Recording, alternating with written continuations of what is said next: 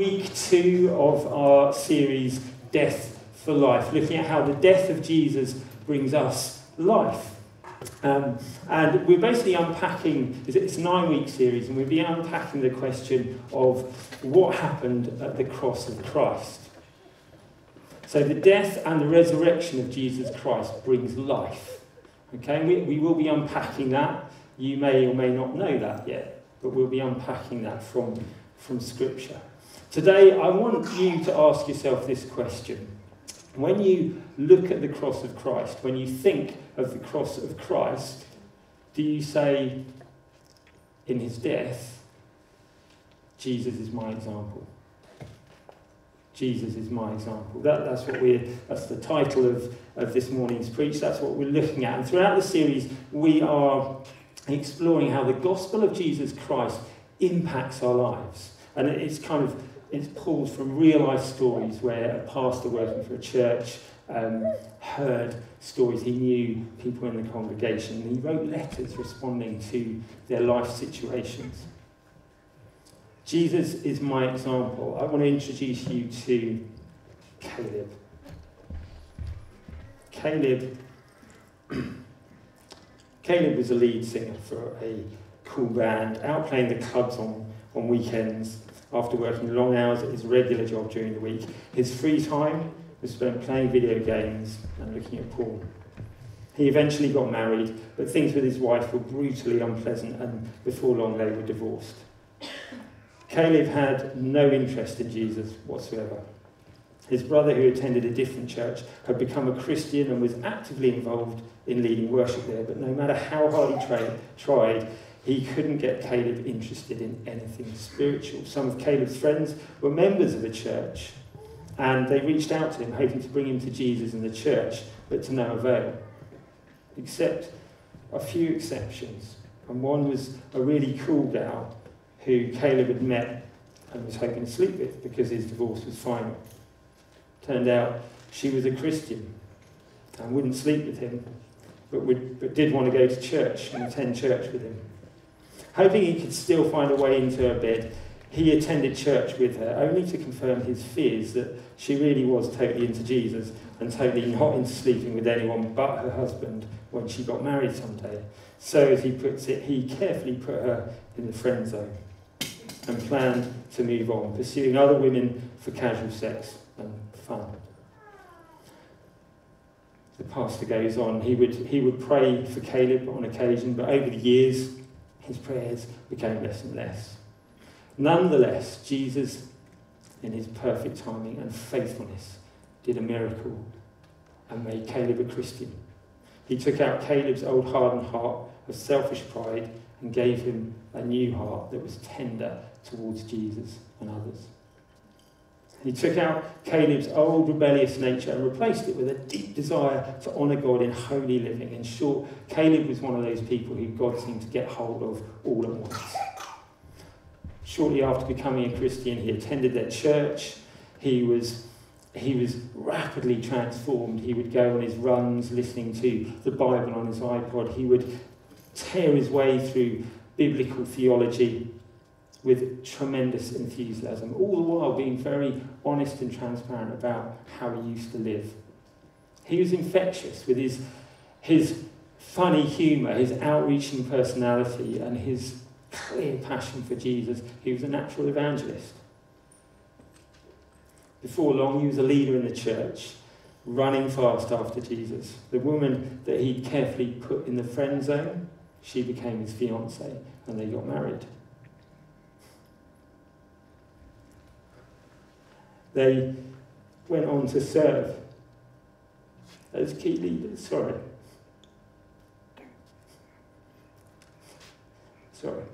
I just saw myself in Caleb. So it's a beautiful example, but I saw myself in Caleb just in that moment, and maybe you do too. They were leaders in the church, and they were a wonderful couple in the church, doing great things. And the one difficult part of their life was his wife's health. He married her now that she had an ongoing battle with a brain tumour, and as a result may not be able to bear children or live a long life. Nonetheless, he loves this woman so deeply and enjoys her so much. He chose to marry her anyway.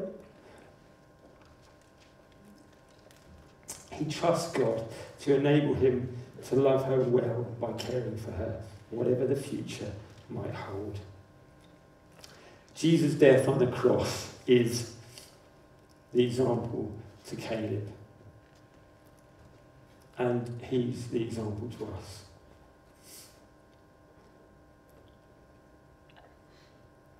Now, just as for Caleb, for all Christians, it's a lifelong journey learning from the life of Christ. Today, I want us to see how the death of Jesus is our example. That's not a very positive sounding message, is it? It's an example of death. We don't normally see that as an example, but more of an end. And Jesus' example of dying well, suffering well on the cross, is actually most potent when we're feeling under most pressure, when we're feeling most suffering and hurt. The reason I want to speak to us about this today is because there's one of two ways that you respond to suffering.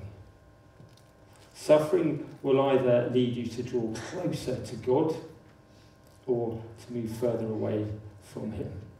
It'll do one or the other. And God wants us to draw close to him.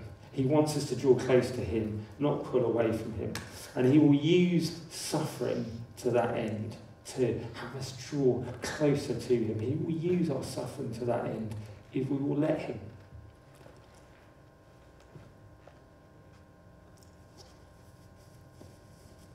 Can I get a drink of water? No. Thanks, God. Some of you here today are, and others who aren't with us this morning, are right in the midst of real suffering, or you've been going through suffering recently. Others of us can remember seasons of tough hardship, real suffering. And there'll be a mix. There'll be like, but God came through, and there'll be, I never really understood why, and everything in between. Others of us have yet to face it.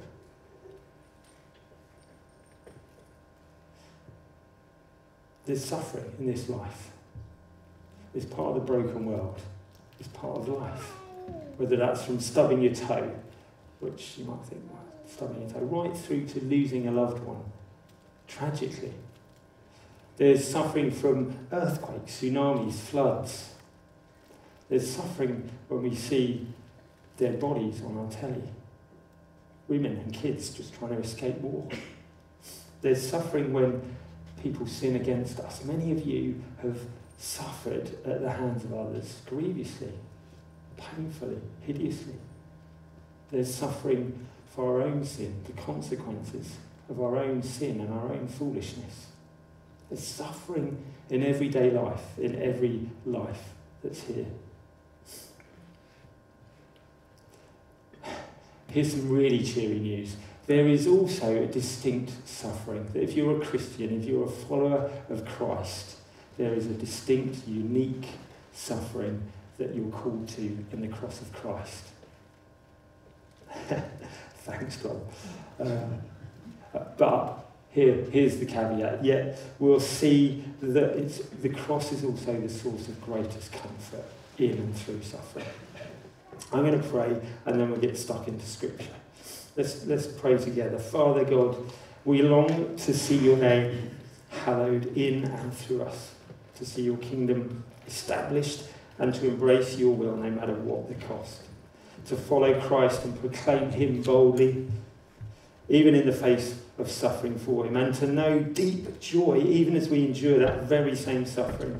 I pray that we will shine in this broken world so that others may see you, Jesus, and glorify you, Jesus, and maybe in time turn and follow you, Lord Jesus, as we wait patiently for the day of your return. Make it so. Amen. Amen. So our main scripture today is from 1 Peter chapter 2. Don't worry if you haven't got your Bible. It will come up on the screen. If when you do good and suffer it, and suffer for it, you endure, this is a gracious thing in the sight of God. For to this you've been called, because Christ also suffered for you, leaving you an example, so that you might follow in his steps. He committed no sin, neither was deceit found in his mouth. When he was reviled, he did not revile in return. When he suffered, he didn't threaten, but continued entrusting himself to him who judges justly. He himself bore our sins in his body on the tree, that we might die to sin and live to righteousness. Hebrews 12. Let us run with endurance the race that is set before us, looking to Jesus, the founder and perfecter of our faith, who for the joy that was set before him endured the cross, despising the shame, and is seated at the right hand of the throne of God. Consider him who endured from sinners such hostility against himself, so that you may not grow weary or faint-hearted. Jesus Christ is my example. If you are a follower of Christ, if you're a Christian, then his death on the cross is your example. But before we get stuck into how he's our example or how we follow in his steps, as Peter writes, I need to just clarify what I mean by saying Jesus is my example. And Carl touched on it very nicely earlier. He's not an example, he's not your example. If you're a follower of Christ, he's my example.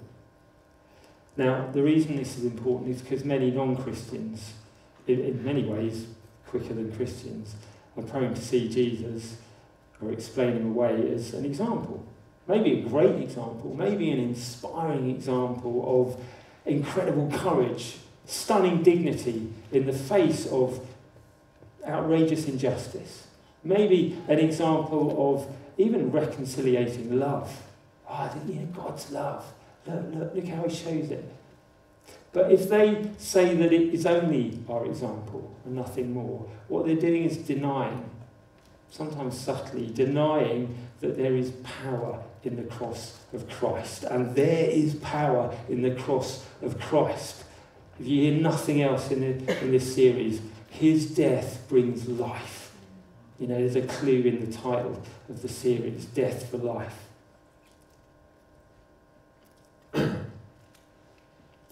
So when I say Jesus is my example, when you say Jesus is my example, we need to avoid any notion at all that he is just an example. Now, if you are his follower, then absolutely Christ is the pattern for your life. Absolutely, he is. But before Jesus can be my pattern for life or your pattern for life, I must receive his pardon for my life. Did you get that? Before Jesus can be the pattern for my life, I must receive his pardon for my life, for all the sin I've done and all the sin I will do. Christ is given primarily as a gift. A gift. A saviour. He is my example, yes. But first, he is my saviour. John Piper puts it like this: imitation is not salvation, but salvation brings imitation. Christ is not given first as model, but as saviour. In the experience of the believer, first comes the pardon of Christ, then the pattern of Christ. We sung it earlier. Jesus alone is the Lamb of God who takes away the sins of the world. He alone is the one who bears the wrath of God. We'll be hearing on that another week. A really popular topic. The wrath of God. Actually, we need to know what we've been saved from. Absolutely. Before you can start really appreciating what he has saved you into. The wrath of God is his righteous anger towards sinners because of their sin. And that's a complex thing to work out. I'll let somebody else teach on that one another day. But he alone is the one who bears the wrath of God. He turns it away from sinners and bears it in his own body. The one who knew no sin. He alone justifies sinners. So, when I say imitation or following him or he's my example, I'm never meaning that in the sense that I duplicate what he alone accomplishes on the cross. I can't save anyone. You can't save anyone. Jesus alone saves. He is my example.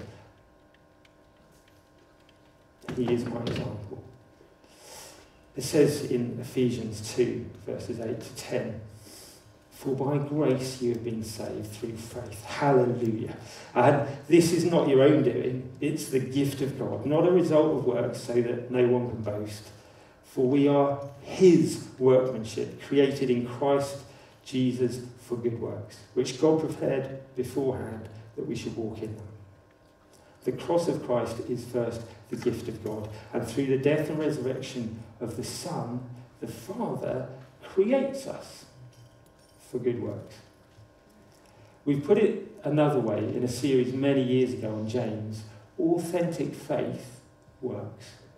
Don't often hear faith and works together. It's all right.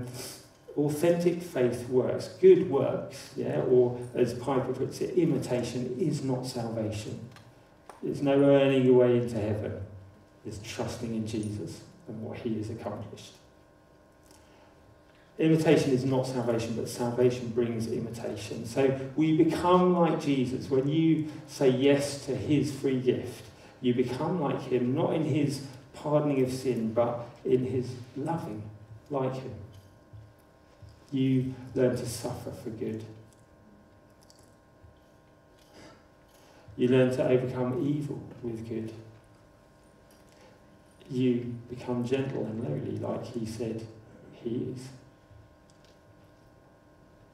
You serve as he served.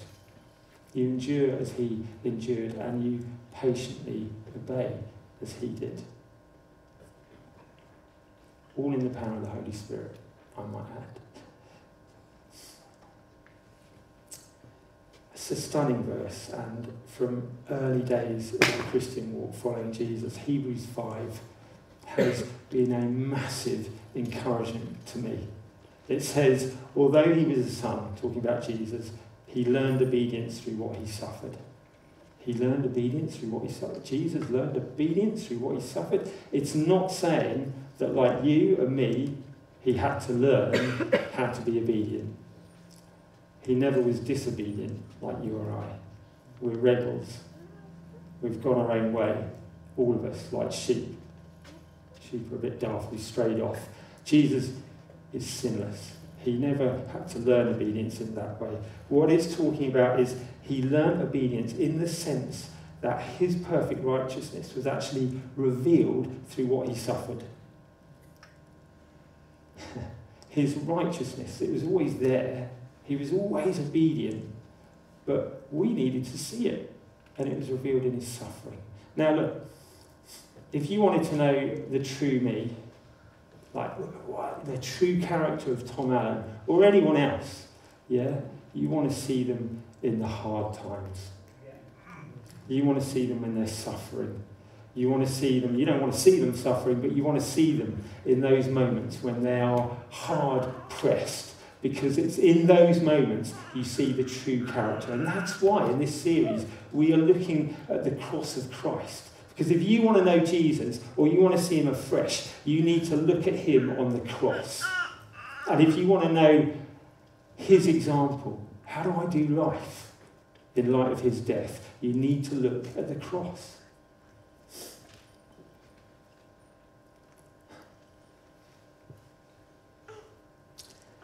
Just after Jesus had revealed to his disciples, the first time he's told them, I'm the Christ, and I'm going to have to die on the cross.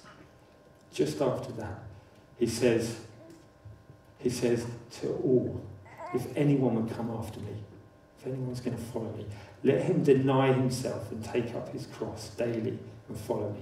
For whoever would save his life will lose it, but whoever loses his life for my sake will save it. What he's saying is, Jesus says, anyone who will follow me, you will take up your cross.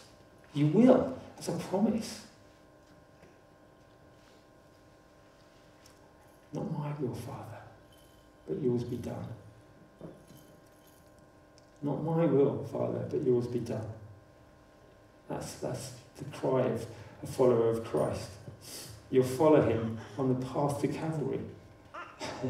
This is not a great evangelistic message, like, in terms of like, come and be a Christian, come and follow Jesus into death.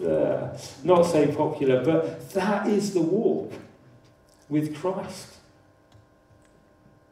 It gets a bit more cheery later, so hang in there, stay with me. But we need to see this.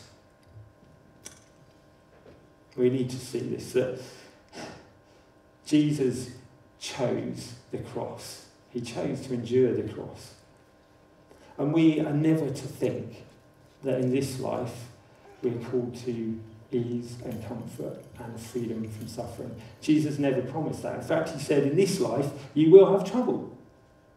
You will. That's the kind of promise you don't want, isn't it? Thanks for that. But you will.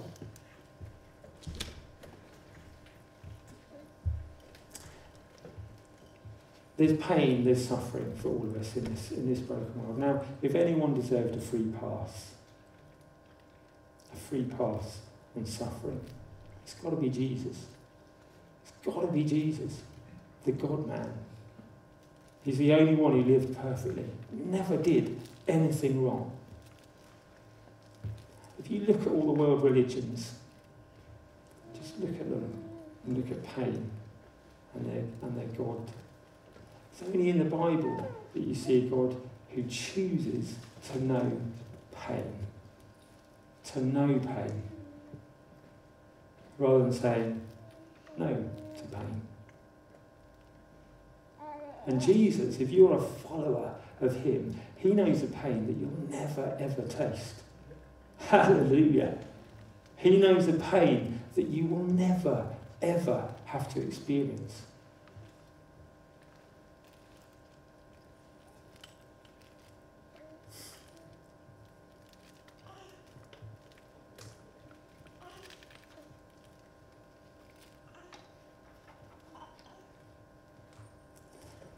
I just want to ask ourselves a few questions.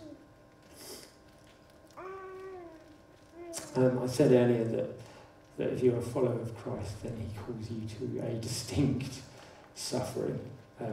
Jesus said that blessed are you. Blessed are you when you suffer for righteousness.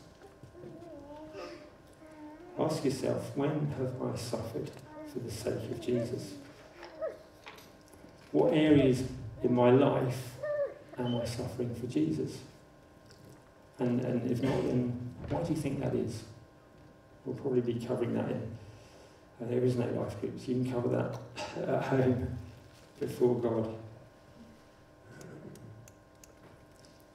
Is your response to suffering driving you deeper into God or driving you further away from him?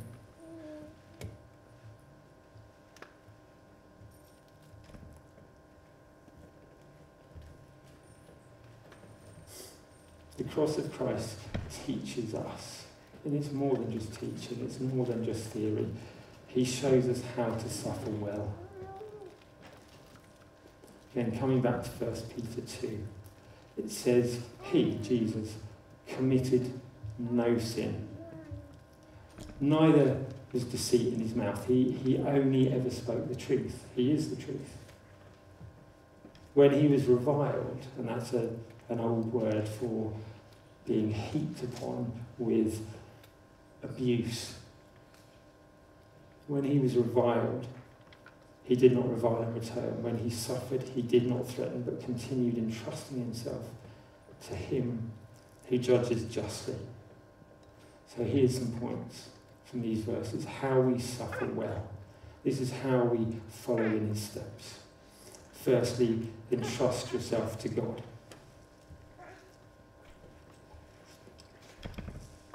Entrust yourself to God, because He's the one who judges justly. Sin, all sin is paid for. There's an encouragement and a warning here. All sin is paid for. If you say yes to Jesus' offer, he pays. If you say no, you pay. God the Father judges everyone justly, perfect. Entrust yourself to him. That's powerful. If you're a follower of him, you can let go of things. You can endure injustice, particularly when it's towards you. There's times to stand, absolutely, but you can endure injustice when it's coming your way.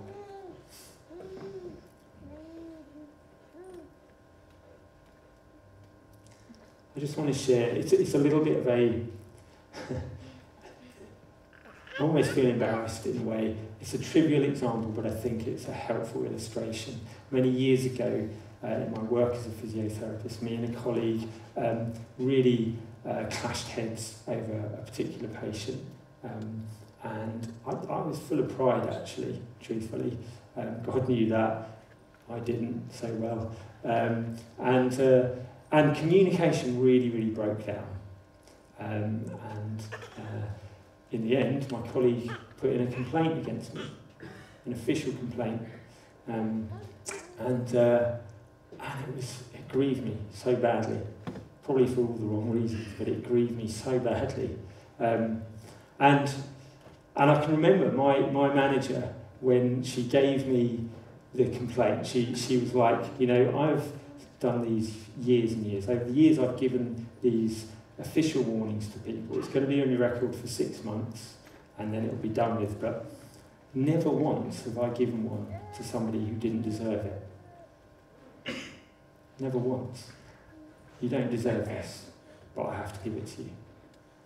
The other manager, who was less experienced, who'd actually dealt with the whole complaint procedure,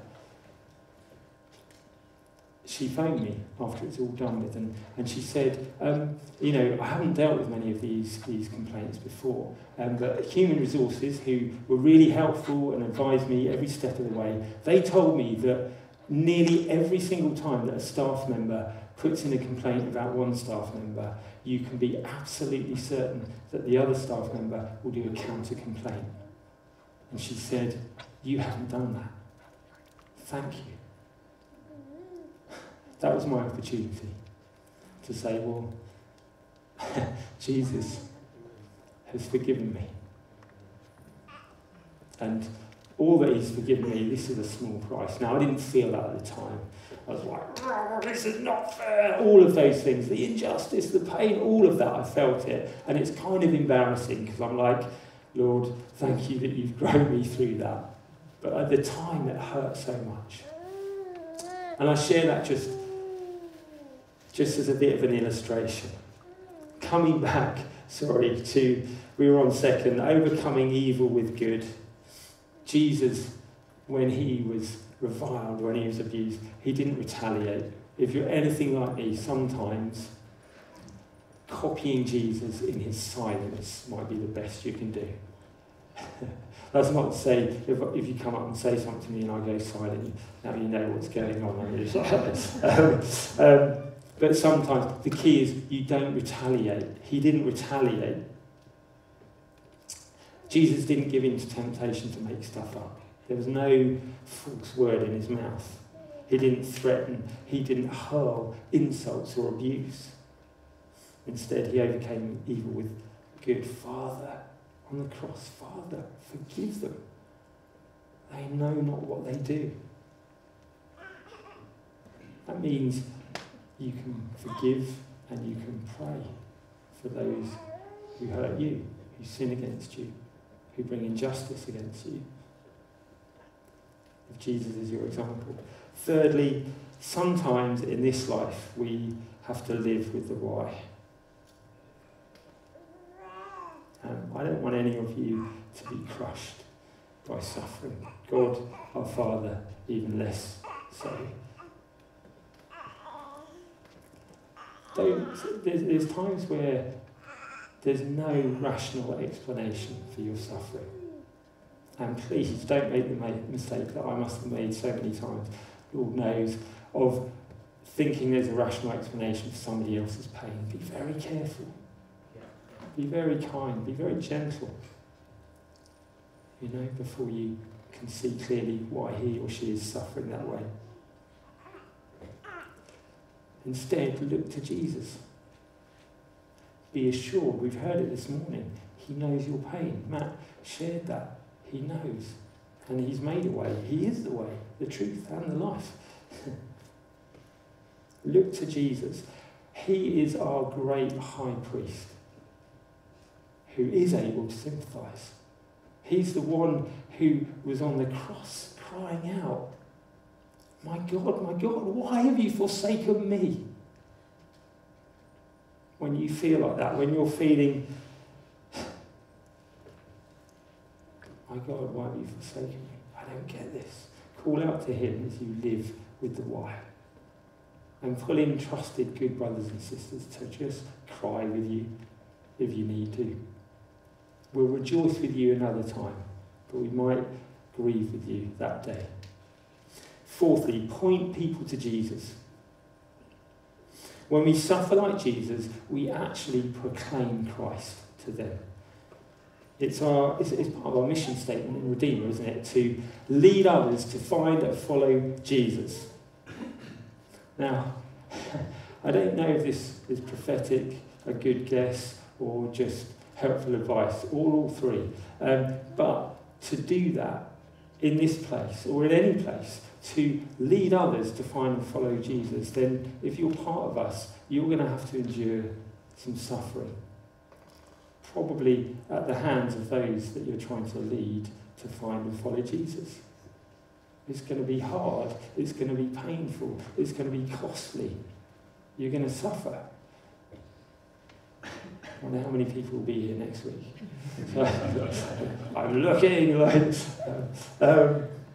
it's gonna be hard. My colleague, who I mentioned a few minutes ago, sometime later we were talking, and I shared a bit of my testimony to her. How God had used me, like I'm not even sure I was born again at this time, but he, looking back, I could see what he'd done. He used me to bring reconciliation in my family. My dad and my sister had not spoken in over 10 years. He'd not met his grandchildren, and God used me to bring reconciliation beautifully. And I shared that, and my colleague who, sometime before had been like, you pay Tom Allen, shared about her dad and her. They'd not spoken in over 10 years. She couldn't really remember why, just that it was best left. And so I just said, quite casually, well, look, if God can do it for me and my family, he can do it for you. She knew as a Christian. I said, I'll pray for you tonight. I'll pray for you tonight. And I have shared some of this before. The next morning I came to work, regular morning. I did go home and pray on my bike on the way home. I prayed, God, would you do something beautiful? I forget exactly. But I prayed. And the next morning I came into work, and my colleague, as soon as I walked in the room, she just welled up. She welled up, and she held a letter in her hand. And she said, when I got home last night, you said God can do it. And when I got home last night, I opened the door, and this letter was on the doormat. Read it. You read it. And I opened it up, and it was a letter from her dad, who she'd not seen or spoken to in so long. And he was saying, I want to see you. Let's go for a coffee. I want to meet. And I want to meet my grandsons. Stunning, beautiful thing that God did. Well, faith was ignited in my colleague. And it wasn't too long before she was telling me about Messy Church and her two boys going along. And I remember the last day at my place of work there, she was one of a handful of people who wept as we said goodbye. It was a good crying, but it was a cry. Stunning. Point people to Jesus. Endure from them. Love them like Jesus loved them. Fifthly, know that there's purpose in your pain. There's purpose in your pain. Whether you're going through that right now or whether you're going to go through it further down the line. There's things that God achieves in and through our suffering that he might not do otherwise. Sovereignly, he chooses that. And so, I want to say to you, here's a challenge.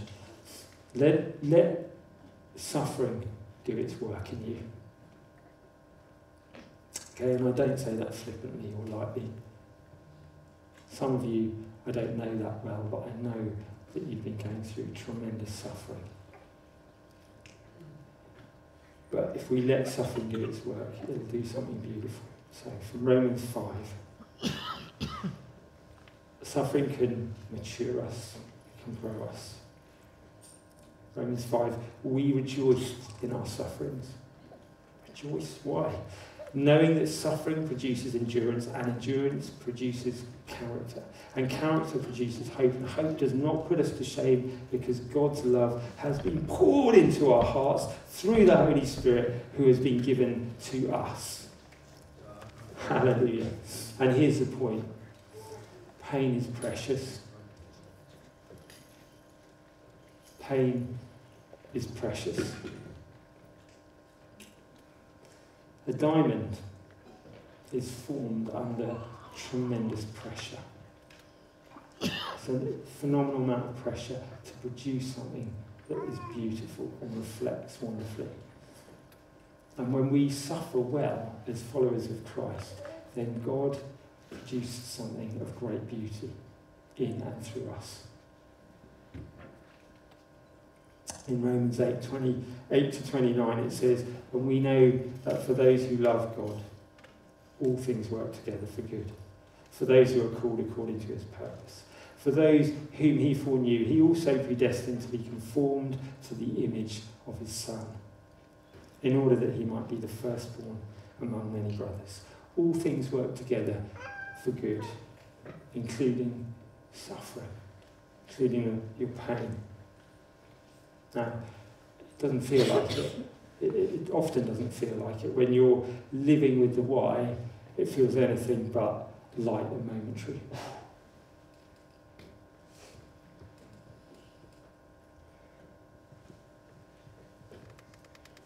You may feel perplexed. What good can come of this, Lord? What good? It's just pain. The answer comes in the following verse. All things work together for good for those who are being conformed to the image of his Son, Jesus.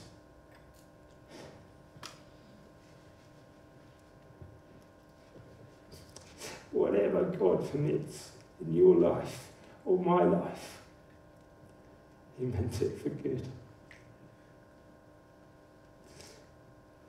Pain is precious. Pain is precious if we only see that God will use it to conform us to the image of his Son. That's the purpose of it. To prepare us for when we see him face to face. When we are in his glory forever. Forever. And here's my last point, if I can ask the worship band to come up. Finally, we suffer well by taking comfort. Take comfort. Why? Because your days are numbered. Your days are numbered. My days are numbered. That's normally a threat, isn't it? Your days are numbered, mate. I'm reminded of Elijah doing a run. It's like, your days are numbered. That's not what I mean, thankfully. Take comfort. Your days are numbered. From 2 Corinthians 4, verse 17, it says, for this light momentary affliction is preparing for us an eternal weight of glory beyond all comparison. Beyond all comparison, as we look not to the things that are seen, to life here, but to the things that are unseen, eternity. For the things that are seen are transient, they pass, but the things that are unseen are eternal. And Romans 8, verse 18, for I consider the sufferings of this present time just not worth comparing with the glory that is to be revealed to us. Take comfort, Take comfort because your days are numbered. Our afflictions very rarely feel light and momentary in and of themselves, and I'm certainly not saying that in the Bible. Paul wasn't saying that. If you read a few verses before about all the afflictions he'd been through, nobody would say, oh, that's a bit light and momentary, Paul. Your afflictions are not light and momentary. God loves you. He cares. Matt shared that earlier. He cares. He knows your pain. But when we look to eternity, when we compare the now to the glory that will be revealed when Jesus returns, when we see him, when he says, well done, good and faithful servant, when he restores all things, we will go, right, momentary. Even if now we don't see that.